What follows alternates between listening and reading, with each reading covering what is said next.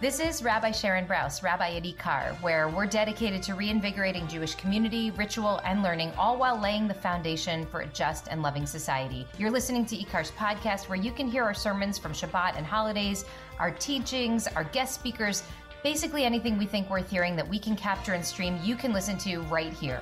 The whole Megillah. I mean, literally the whole Megillah. So thank you so much for being with us. Shabbat Shalom, everybody. Okay, my last sermon at Ikar, or last official anyway. I'll be back. One of the things I've loved about the job of the rabbi is learning the art of the drasha.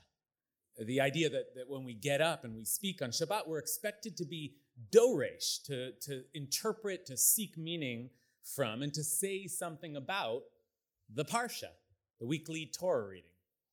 Because, I'm a parsha guy, as many of you know. That the study of the weekly Torah reading is really at the center of my life, my spiritual life, my intellectual life. So it's my last sermon at Ikar, and so the big question for me immediately is, well, what's the parsha? So I look it up. It got delayed 1 week. So I look it up. What's the parsha this week? Parshat Tzav. Oh, no. Some of my esteemed rabbinic colleagues and I joke around. I won't name any names, but it's like, it's Parshat Tzav. It's like you can't ever say that this is the worst parsha because it's the Torah and every word of it is divine, but Parshat Tzav is difficult to work with. If you get assigned it, you right away start thinking to yourself, what is there to talk about? Noah, you did a great job with it. Because Parshat Tzav, the second reading in Leviticus, which is a notoriously difficult book, is basically a repeat of Parshat Vayikra, the first reading in Leviticus, which itself was difficult reading, but at least it had a lot of new information, the details of the various sacrificial offerings to be brought in the temple. Parshat Tzav is mostly a repetition of those exact same sacrifices, now said over to the priests who will carry them out. Tzav et Aaron vet banav lemor, Moshe, you command Aaron and his sons, and say to them what I just told you in the last parsha. It's my last sermon. But wait, I look at the calendar again. It's Shabbat Hagadol. I'm saved. Shabbat Hagadol, the Shabbat before Pesach, we refer to as Shabbat Hagadol, which is like Big Shabbos. And so I can talk about anything. Shabbat Hagadol is one of 2 Shabbats a year when traditionally the rabbis would give a drasha. Now you get to hear from us every week, lucky you. But once upon a time, there would be only 2 sermons a year, although they could last hours. So get ready. There was one between Rosh Hashanah and Yom Kippur, that's Shabbat Shuvah, calling on us to repent. The rabbi would get up and give a drasha, repent. And one before Passover that prepares us for the holiday and for the retelling of our people's core narrative. And that's Shabbat Hagadol, Big Shabbos. So I can talk about anything, but it has to be big. So what shall I talk about? Well, it turns out there is something big in Parshat Tzav. One of the biggest topics in the tradition, actually, and it is something that is directly related to Passover. It's right there in front of us, there in the name. Tzav means command from the same language as mitzvah. Mitzvot, the commandments, but also the practices, the rituals that guide and shape our Jewish practice. Mitzvah is a huge topic because it essentially refers to the doing part of Judaism. Torah u mitzvot goes the classic phrase. Torah and mitzvot, studying and doing. The mitzvot, then, define the contours of Jewish living. There are, by the classic rabbinic count, and as our page number reminded us today, 613 of them. And there are books upon books, libraries of books, all devoted to understanding the specific requirements of the mitzvot and applying them to everyday life. Thus the Talmuds, thus the great legal codes, thus the Sifrei mitzvot, the books of mitzvot, books and books and books of mitzvot. The Torah, of course, also contains narrative and some of the greatest stories ever told, and yet the bulk of classical Jewish study for centuries has been focused on the mitzvot, on the law. When I went to yeshiva and then in rabbinical school, I studied mostly Jewish law. And to speak of law in this tradition is also to raise another huge topic in Jewish thought and theology: obligation. The fact of there being mitzvot, commandments in this covenant, implies that I, the commandee, am obligated. And that isn't just a technical point, it's existential. It shapes a certain kind of awareness and orientation to life. When I began to live in a practicing Jewish community, I could feel a sense of duty, a sense of obligation, all around, hovering in the air, almost like a weight or a weightiness. And I have to tell you, I loved that feeling. In this freedom-loving society of ours, we tend to recoil from the idea of obligation. We associate it with burden or even oppression. But I loved feeling obligated, that I had things to attend to, because it lent life a sense of purpose and gravity. My actions mattered. That sense of obligation is part of what drew me into Jewish life. And one of the things that drew me so powerfully to Ikar when I first visited here was that here too, there was a deep sense of obligation hovering in the air. Because one of the things that Rabbi Brous has done so magnificently well in this community is to remind us that we are obligated. We are obligated to fix the world. We are obligated to love the stranger. We are obligated to fight for justice. These aren't just nice ideas. These are obligations. And we are not free, as Rabbi Tarfon famously said, to exempt ourselves from doing the work that must be done. Rabbi Brous's reminder, so well articulated, shot through the Jewish conversation like a lightning bolt, energizing and awakening us, in part because Jewish communities of practice, even the most attendant to their obligations, have often neglected these mitzvot. In yeshiva, I said we studied the law all day long, but we studied mainly the laws of Shabbat, or the laws of kashrut, maybe the laws of how to check your lulav or your mezuzah. But we spent very little time studying the laws of not oppressing the foreigner, or the laws of not standing idly by as your brother's blood was shed. We spent very little time, in other words, thinking about justice. It was here at Ikar that I began for the first time to take my justice obligations seriously. And don't get me wrong, I believed in this stuff. I always believed in this stuff. I believed that human beings were created with inherent and inviolable dignity. I believed that human power was corrupting and dangerous. I believed that arriving at an era of global peace was the goal of history. And I recognized these as Jewish values. But I didn't do anything about them. I mean, God bless those who did, but my life was filled with other things, with mitzvot, with my religious obligations, which I practiced mostly to bring me into some kind of contact with God. But when I came to Ikar, when I heard the Torah from the pulpit here, when I attended our full-to-bursting Minyan Tzedek organizing meetings, when I saw my congregants marching in the streets, or delivering food and supplies to a crisis, or knocking on doors to get out the vote, and doing all that with the same zrizut, the same religious fervor, the same commitment to fulfilling our obligations that I recognized well from my yeshiva days, when I witnessed all of that, I began to ask myself, well, what are you doing to create a more just society? Not much, I realized. So it was here at Ikar that I began to think more about those obligations, about those mitzvot. And I began to study and teach them more and to take note of them in the Torah. And the more I thought about it, the more I began to understand something major happening in the Torah, something big. And it's Big Shabbos, after all. So now I want to tell you something big that I learned at Ikar. And it's something I feel like I could only have learned here. And that is this.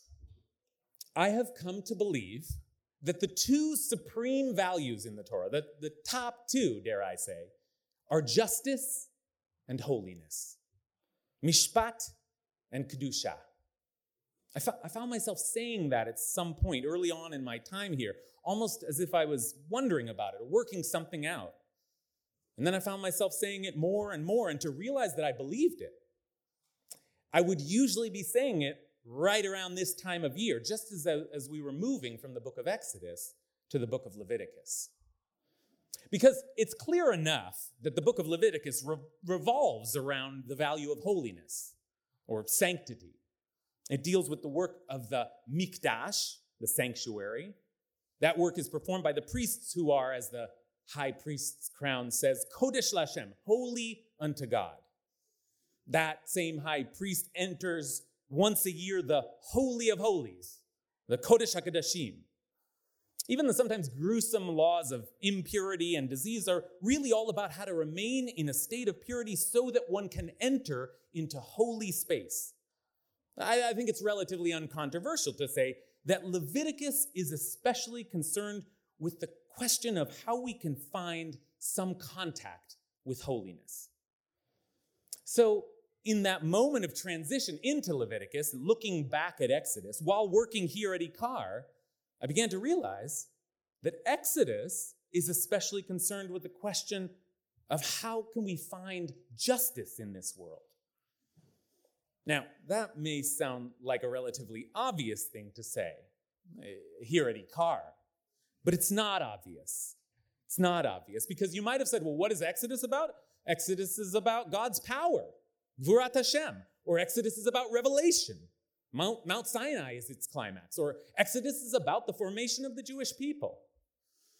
Come to think of it, where do I get off telling you that Exodus is about justice, or that Leviticus is about holiness, or that these are the top two values in the Torah? Here's a rule of thumb. You should be very suspicious when anyone tells you that this is the top value, or the top two, or the top 10. In Judaism, our tradition is far too complex and multivocal for that kind of simplistic formulation. So let me just back up and say that I mean all of this only in one very particular way. I mean it in terms of the mitzvot, the legal part of the Torah.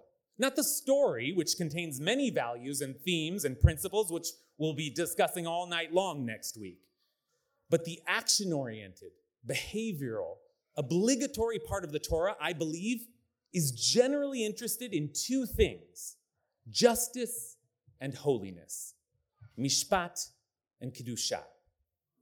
And the most explicit proof of this is that the first two great legal codes in the Torah, one comes in Exodus and the other in Leviticus. Academics refer to them as the covenant code and the holiness code, but we tend to think of them by the names of the parshot that contain them: mishpatim and kedoshim. Or you might say the mitzvot of justice and the mitzvot of holiness.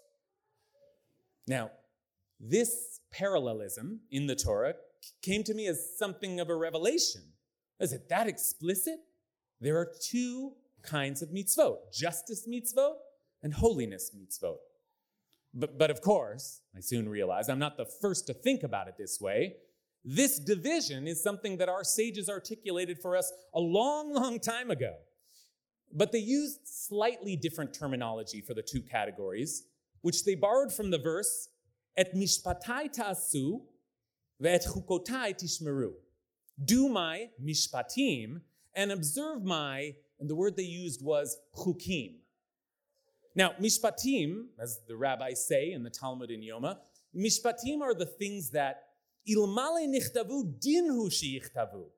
If they had not been written, justice would demand that they be written. that is some kind of natural law, intuitive and fundamental. The things which every society eventually recognizes are necessary for surviving and thriving as human beings. And the Talmud gives examples like murder and theft, 10 Commandments kind of stuff. Justice, that which justice demands. And what's the other category? Chukim, which we might translate as decrees or edicts. The rabbis say those are the strange ritual laws that we follow that others might look at us and mock us for. And they give examples like not eating pork, not wearing wool and linen together, the purification of the leper, and, significantly, the Yom Kippur scapegoat sacrifice. All, notably, mitzvot found in Leviticus. And yes, they're called chukim or decrees here, but where is this verse that tells us to observe these decrees? In Leviticus chapter 18, right smack dab in the middle of the Holiness Code. So these are the Holiness mitzvot. And they appear a little odd. They're things that the Talmud says you yourself might question. Shema tomar maseh tohuhem. You might say, these are meaningless. And so the Talmud concludes, why do we do these things? Things like keeping kosher? Because, as the Holiness Code keeps repeating and repeating, Ani Hashem, because I'm God. And this is what I want from you. That's it. They don't have some other principle that they're pushing us toward like justice. They're just about getting close to God. And the experience of getting close to God, getting into that sacred space, is one that we call Kedusha. And sometimes, in search of a spiritual experience, in search of divinity, we do things that don't make sense. And that, I think, is because Kedusha is about being in a special relationship with God, a committed, loving relationship. We use that same language, after all, for sanctifying human love, Kiddushin. Our word for marriage means being dedicated to one another. Mazel tov the chatanim. And so Kedusha is about being dedicated to and devoted to God. Kadosh LaHashem. Why? Just for its own sake. Just for the bliss and the wonder and the feeling of transcendence that love brings. It's a glorious experience. But it's not enough. We can't get so lost in the spiritual experience that we forget about the world around us. We have to be reminded, I had to be reminded, of our obligations to each other, to society, to history. And for that, we need mishpatim. And that's why they have to be written down. Why, as the Talmud says, justice demands that they be written down, even though on some level, we ought to know better ourselves. Because we need to be reminded, as I have been reminded by this community, by Ikar, by you, of my obligations to the world. And, maybe we all need to be reminded of something. Maybe these two categories are distinct in the Torah precisely because there are different kinds of people and different kinds of Jews already drawn in one direction or another. Some of us are here because we're hungry for a spiritual experience. We're ready to dive into it, to follow all the intricate rules of prayer and diet and holidays, and to find sparks of holiness hidden in the details. But they need to be reminded not to get so lost in the details that they tune out of the big picture. They need to be reminded that feeding the poor and freeing the oppressed is every bit as much our obligation as fasting on Yom Kippur or scrupulously observing Shabbat. And some of us are here because we're full of fire and vision and we're ready to change the world, to shake off the cords of wickedness. We're mad as hell and we're not going to take it anymore. Justice demands it of us. But they need to be reminded not to get so lost in the struggle that they forget to step back and take a breath and take in the divine majesty of it all. They need to create spaces of holiness in their lives, perhaps by taking on rituals that seem at first to make no sense, like scrupulously observing Shabbat, but end up bringing us peace of mind and maybe even bringing us into contact with the Holy One. And so, what this legal tradition, this tradition of mitzvot, is telling us, what our tradition always tells us, is that we need both. More than that, in fact, that we are obligated in both. Both is really the supreme Jewish value, isn't it? The covenant that we are in demands justice of us, and it invites us into holy spaces. Mishpatim and chukim. It obligates us to care for the widow, the orphan, and the stranger because we will not survive as a human community otherwise. And it tells us not to mix wool and linen, just because. Because there's something more to this life than mere survival. Something mysterious and transcendent that this tradition obligates us to search for. And you knew I was going to say both. But ultimately, it isn't just both. It's both together, each infused with the other. Once we identify these two distinct supreme values in our legal tradition, the next step is to begin to think about what it would mean to unite them, to synthesize them. A holy justice and a just holiness, a holy chutzpah and a chutzpahdik holiness. And you know, there is one time of year that trains us to do them both at once, and that is Pesach. Passover, which is sometimes called Chag HaMatzot, the festival of matzot, but it's a visual pun that is meant to indicate that it is also Chag HaMitzvot, the festival of mitzvot, because it is on Passover that we first received our mitzvot. And they were chukim, holiness mitzvot, holidays and sacrifices. But they are used to remind us of God's mishpat. Passover takes the story of a great struggle to bring justice into the world with shvatim gedolim, great judgments against wickedness, and it sanctifies it with a ceremony that we will begin on Wednesday night with kadesh, a kiddush, a sanctification of our struggle for justice. And you know who gets this? The wise child from the Haggadah. What is the wise child's question? Chacham mahu omer? Ma ha'edut. What are these testimonies? What are you testifying? Va'chukim va'mishpatim. And the chukim and the mishpatim and the holiness mitzvot and the justice mitzvot asher tzivah Hashem Elokeinu etchem, which the Lord your God commanded you.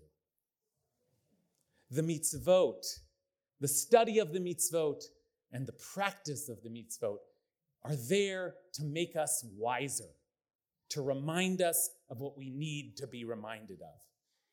And my time at Ikar has made me wiser, has reminded me of what I needed to be reminded of. So I want to thank you all. I want to thank you all for an incredible 5 years and wish you a Chag Kasher v'Sameach and Shabbat Shalom.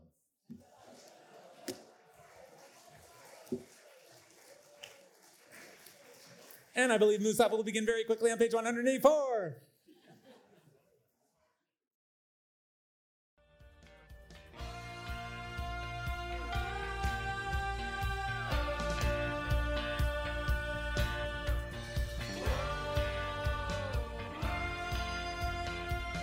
Hi, it's Rabbi Brous again. Thank you so much for listening. Want more content like this? I hope you'll subscribe. And please consider making a contribution to Ikar so we can continue to work toward the fulfillment of our mission, to reanimate Jewish life, to embody moral courage, to nurture the spirit, and to work to decipher what it means to be a human being in the world today.